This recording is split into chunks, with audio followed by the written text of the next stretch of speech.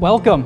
So today, Pastor Matt and myself, we decided that we wanted to do this sermon together, that we wanted to join together and share it because it's almost about a year ago, we decided we wanted to do something like that, and then it's been a while since. And so I hope that this allows you to engage with the content using kind of our different personalities and the different content that we're going to share.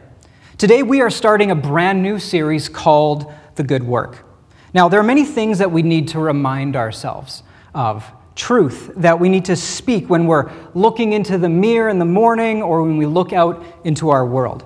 And one of these truths is that you were created to do a good work. It is our prayer that we will be stirred by the Spirit of God to believe what He believes about who we are, that we would find ourselves motivated and filled with the ability to follow through and do good works. Now, here's another truth. Now, if you're one of the select few, if you are the best of the best, the brightest in your class, the star athlete, the leader of all, God can still use even you. See, He usually uses ordinary people, everyday people. But I promise He can use you too. It's just that our God specializes in using the very ordinary, everyday people. And this message series is for those of you who believe deep down that you are created for something more, that you are born for a purpose, created by God to do something eternal, something that outlasts you, something that matters. So over the next 4 weeks, if you're open to what the Spirit of God is going to say to you, I believe that He will speak very directly to even some of us, that He's going to lead some of you into a call or into a path, into a good work that He has been growing and creating inside of you. A desire, I believe, that God is going to help some of us step out of the fog, the fog that's been over us for the 8 months that's been here, and begin a new work. But I want to warn you, when God uses you, it always comes with a personal cost. When you take a step of faith, when you do something significant, it's very likely that you'll pay a price greater than you can imagine. So I must warn you again, you'll very likely experience pain, agony, rejection, heartache, failure every now and then. A sense of loneliness and doubt will creep in, bits of rejection and discouragement. This comes with the challenge of saying yes to the good work that God has for us. And there will be times when you stand alone. People might laugh at you, might misunderstand you, make fun of you, but when your sacrifice impacts another life, and the glory of God is a part of what you're doing, there's nothing better than that price to be paid for that kind of moment. And because of your faithfulness, God will be honored and people will be different. Things will happen. You may look like an ordinary, everyday person. You may not feel exceptionally gifted or talented, but you are the exact type of person that our God loves to use. We're going to study a person from the Old Testament over the next 4 weeks. We're going to trace the call, the mission, and the work of an ordinary man named Nehemiah, who had a broken heart for the plight of his people. He looked on their situation, and he knew that he could not sit by and do nothing. That somebody had to do something, and it might as well be me, is what he decided. And so, in verse 18 of chapter 2, in the book of Nehemiah, Scripture says, "So they began the good work." The good work. So, this is what he began, and this is the title of our message series. And if you have faith to believe that God might speak to you and stir you and give you some direction, then I encourage you to listen hard and lean in. And this is our prayer. And I'd just like to pray for our time and for your time as we receive from the Lord today. Father, we ask that your Holy Spirit would stir us to believe that we could do exceedingly and abundantly more by your power to make a difference in the lives of others. God, give us the courage and the faith to step out. Would you speak to our hearts, God? Stir us, move us, convict us, allow us to see things differently so that we can begin afresh the good work that you have for us. We pray this in the name of the one who is perfect and did a perfect work, your Son, Jesus Christ. Amen. Thanks, Trent. Did you say that it was a preach-off? All right, okay.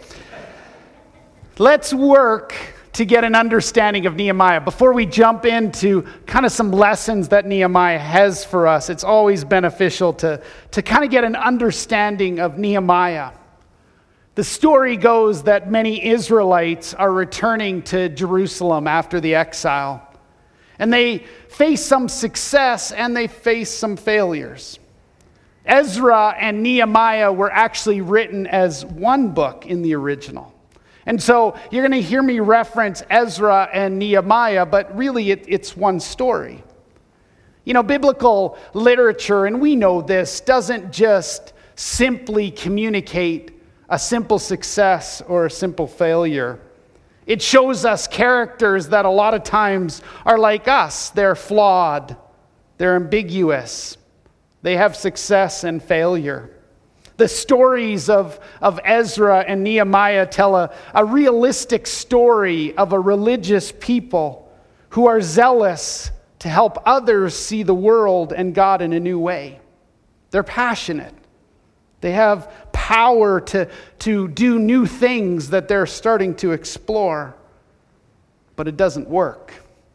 The story of Nehemiah actually ends with Nehemiah angry in tears, yelling at the Israelites for violating the covenant commands of the Torah.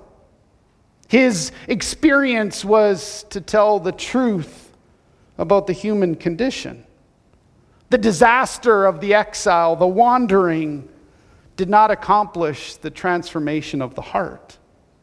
It didn't bring a deep level of healing, and these people quickly are just resorting back to the old way. The purpose of Ezra and Nehemiah is in the overarching storyline of the Bible. The story shows us that the return of many Israelites to Jerusalem, to home, was only one step toward the fulfillment of the prophetic hope and new covenant, and ultimately the kingdom of God. The full realization of that hope became a realization when we see Jesus coming as a baby in a month, celebrating that, and then his death and resurrection, which we'll celebrate today through communion. It's interesting because there's many books that have been written that tell us about the value of Nehemiah and his leadership. And that's true. But we also need to understand that sometimes our leading doesn't always equal success. And this doesn't mean that God is not faithful or God's not good. It means that we're all flawed. And by God's generous gift of his grace, we can actually lead with humility and self-awareness. What I like about Nehemiah is that Nehemiah wasn't a pastor, he wasn't a priest, he wasn't a king, he wasn't a prophet, he wasn't even a warrior. He was just an ordinary person who heard about something that broke his heart and it crushed him, and he needed to do something about it. Now, yes, he was a cupbearer to the king. And you can say, well, what was a cupbearer? And that's a great question. Maybe think of a servant or a butler in today's economy. So if the king was having a private conversation like, who do I need to attack or what do I need to do? Nehemiah actually would have heard it. This guy would have been incredibly trustworthy. He would have had a full life of integrity. And he was loyal to the king. What the cupbearer would do would be the person who would taste the wine before the king would actually drink it. Now, if you have your Bibles, I would encourage you. Trent and I are going to share some verses from Nehemiah chapter 1 and 2. In Nehemiah chapter 1, verse 2, we kind of understand the story. Hananiah One of my brothers came from Judah with some other men, and he questioned them about what was left. So here we have this conversation between Nehemiah and his brother. Tell me about our people. How are our people doing? Tell me about our homeland. How's our homes doing? And all of a sudden, we realize that everything's been burned. The gates to which the city, which were protected, had been burned. People were without a job. They had lost hope. What are we going to do? Nehemiah asks. We have no homeland. Our life is over. That's when Nehemiah's brother says to him in verse 3, they're back. But they're in great trouble and they're in disgrace because Jerusalem is broken down.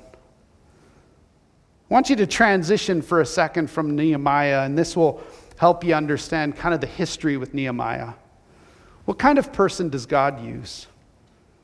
Have you ever wondered, who is it? As you look at the pages of Scripture, who is it that God actually uses? 2 Chronicles 16:9 says this, "For the eyes of the Lord range throughout the earth to strengthen those whose hearts are fully committed to Him." What if that was true? What if the eyes of God truly move throughout the earth? God's not looking for the talented. He's not looking for the super spiritual. He's not looking for the person who's memorized most verses or even who knows what Greek is. He's looking for the person whose heart is completely His. He'll begin to do something inside of you. He'll begin to plant a seed. When you start to go, God, that needs to be solved. That needs to be fixed. God, I need to do something about it. God puts holy discontentment in your life. God, I can't sleep. God, I've got to do something about it. The interesting thing with the book of Nehemiah is there's 13 chapters. And as you read these chapters, and as Pastor Trent and myself walk you through these chapters, you'll suddenly realize that there's a man who has a ton of holy discontentment. God, I want to be used by you. God, I can't take it any longer. And you know the cool thing is, Nehemiah is just like us. But his heart was completely aligned with God. God looked at Nehemiah and said, that's my kind of guy. I don't want to just support you. I want to strongly support you. In the pages of Scripture, in the pages of history, God uses people just like you and me. Well, there's three groups of people. There's the first group. They're frothing at the mouth. They're going, put me in, coach. Then most of us are in the second group. God, do you really want to use me? I don't know. God, choose somebody else. And then there's the third group, the arrogant group. God is opposed to the proud, but gives grace to the humble. If our hearts are completely His, God does something unimaginable. He puts the discontentment in our heart, and it rises up and it continues to grow. That's what Nehemiah is all about. It's about a guy who goes, I can't take it any longer. Maybe God can use me. And maybe I'm not the smartest guy, but I'm all in. Maybe there's people who can do it way better than me, but I'm in. You see, the thing with Nehemiah is he said, I'll give God all I've got. I've got this little loaf and I've got this little fish, and I'll just bring it. God, I want you to multiply it. God, I want you to change the trajectory of my people. God, if you use me, then I'm all in. That's who Nehemiah was.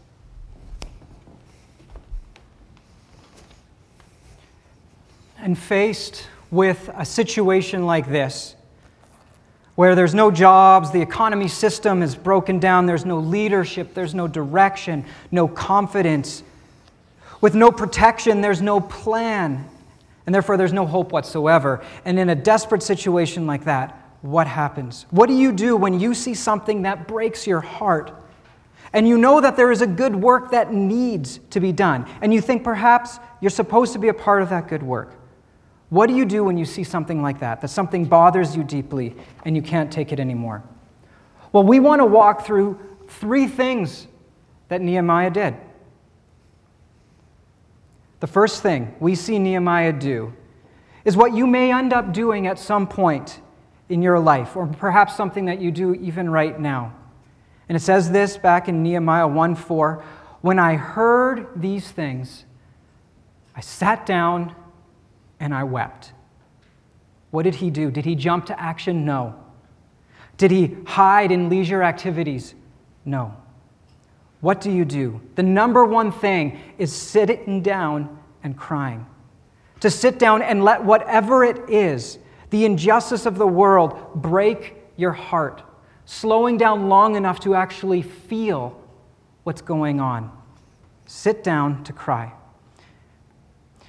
You can see this in verse 4 of Nehemiah 1 when Nehemiah says, "When I heard these things, when I heard about the devastation, when I heard about the hopelessness of my people," he says, "I sat down and wept. It crushed me. It broke my heart."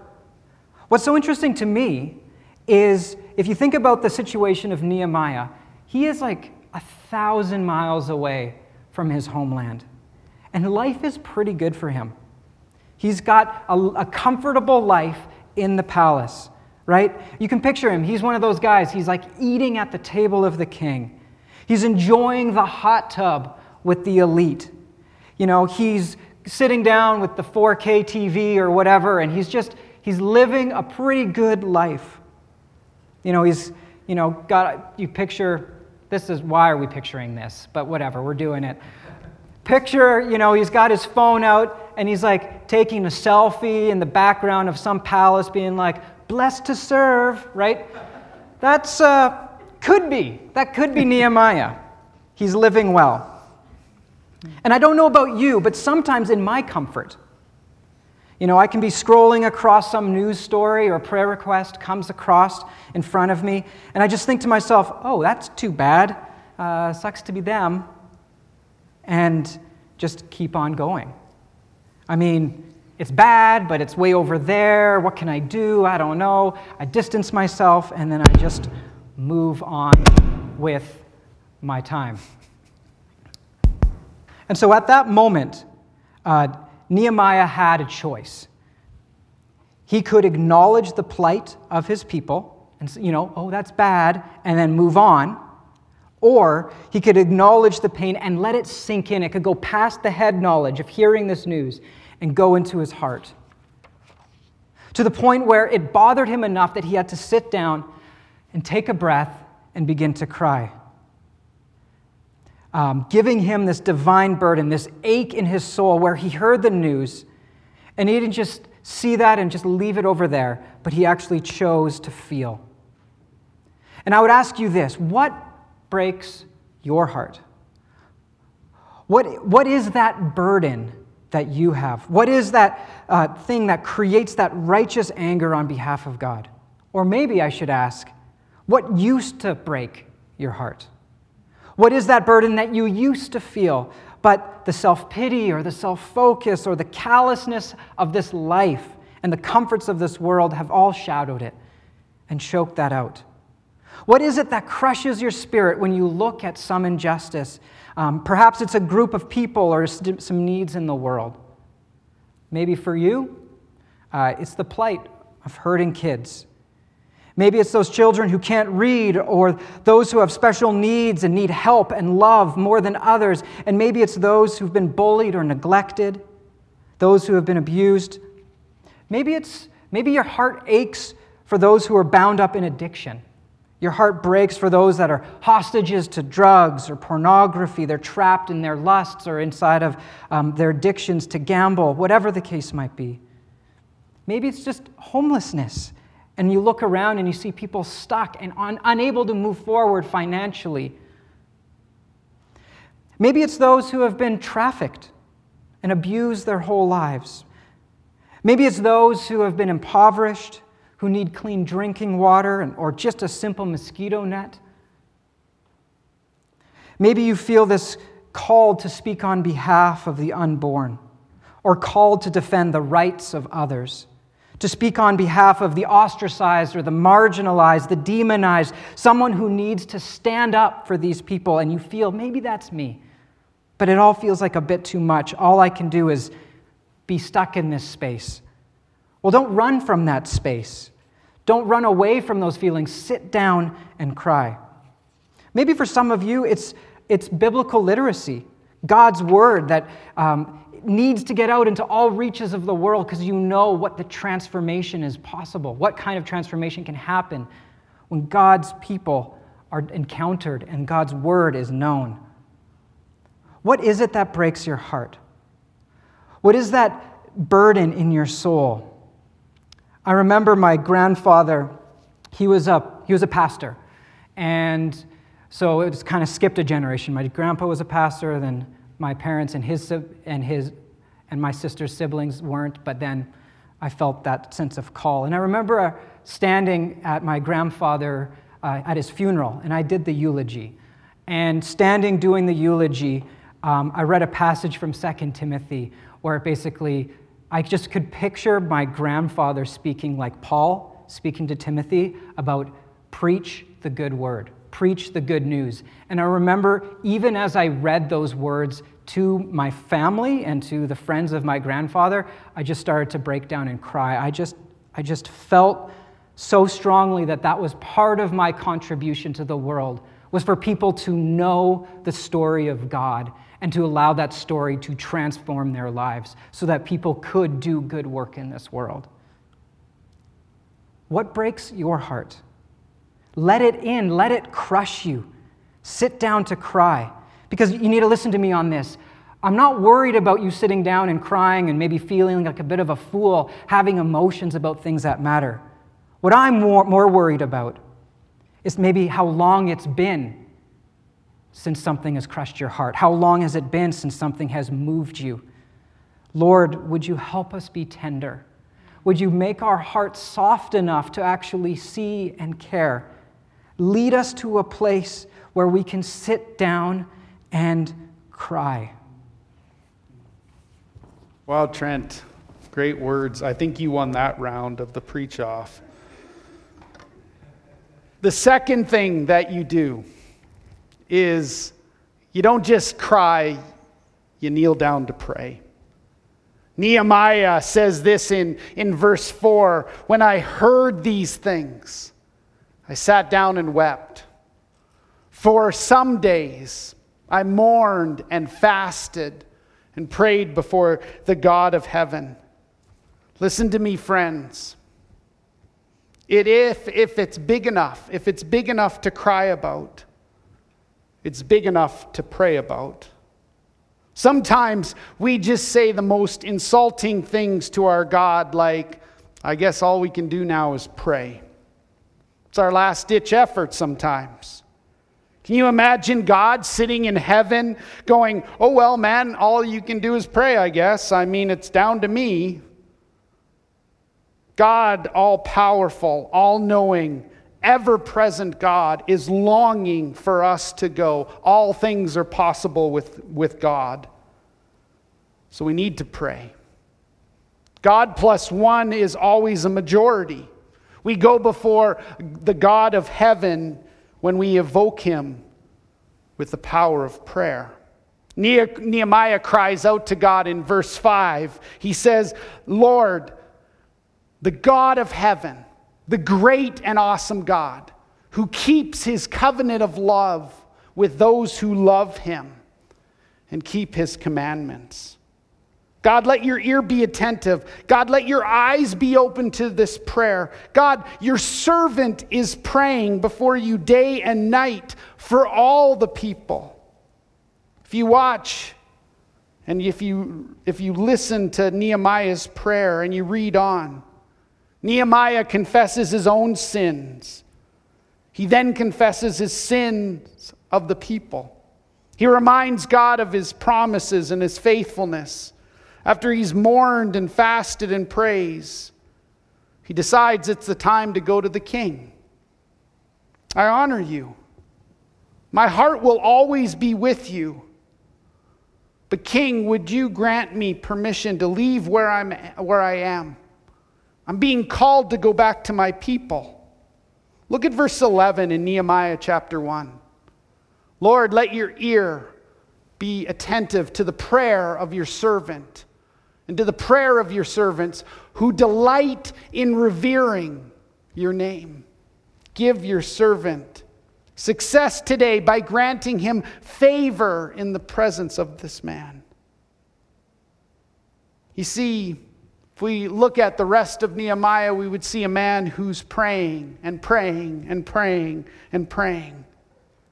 I hope you'll understand that what you pray about really reflects what you believe about God. If your prayers are simply, God, just bless this food, God, keep me safe, God, give me a good day, then you really don't believe in an all-powerful God. But when you ask God to stretch you, to use you, when you pray for the impossible, that's when God moves. That's when God does miracles. That's when God brings healing. God, spark revival in our land. God, use me to meet someone's needs. That's when you actually declare that you believe in the power and the glory of a good God. What's so interesting about Nehemiah is this is the actual first of 12 prayers that he prays. There's 12 we know about. My guess tells me if we studied Nehemiah, if we were able to talk to Nehemiah, we would understand that there was thousands of prayers. But this is the first of 12. We see it at the beginning of the story. We see it in the middle. And we see that the last thing that Nehemiah does is he's praying before God. What I love about him, and you're going to see this in the upcoming weeks, he gets his leadership acumen simply from prayer. He's practical. He studies, he strategizes, he casts vision, he delegates. He really is someone that we could look to for leadership. But in everything that Nehemiah does, he prays. How do you begin the good work when you can't take it anymore? You sit down and you cry. But then at some point, you turn that sitting down to kneeling and you pray. So you cry and then you pray. Whew, I think you got that round. You have heard it said, but I tell you this. Just kidding. That's good words, and it's so important for us to understand that that is the place that we go.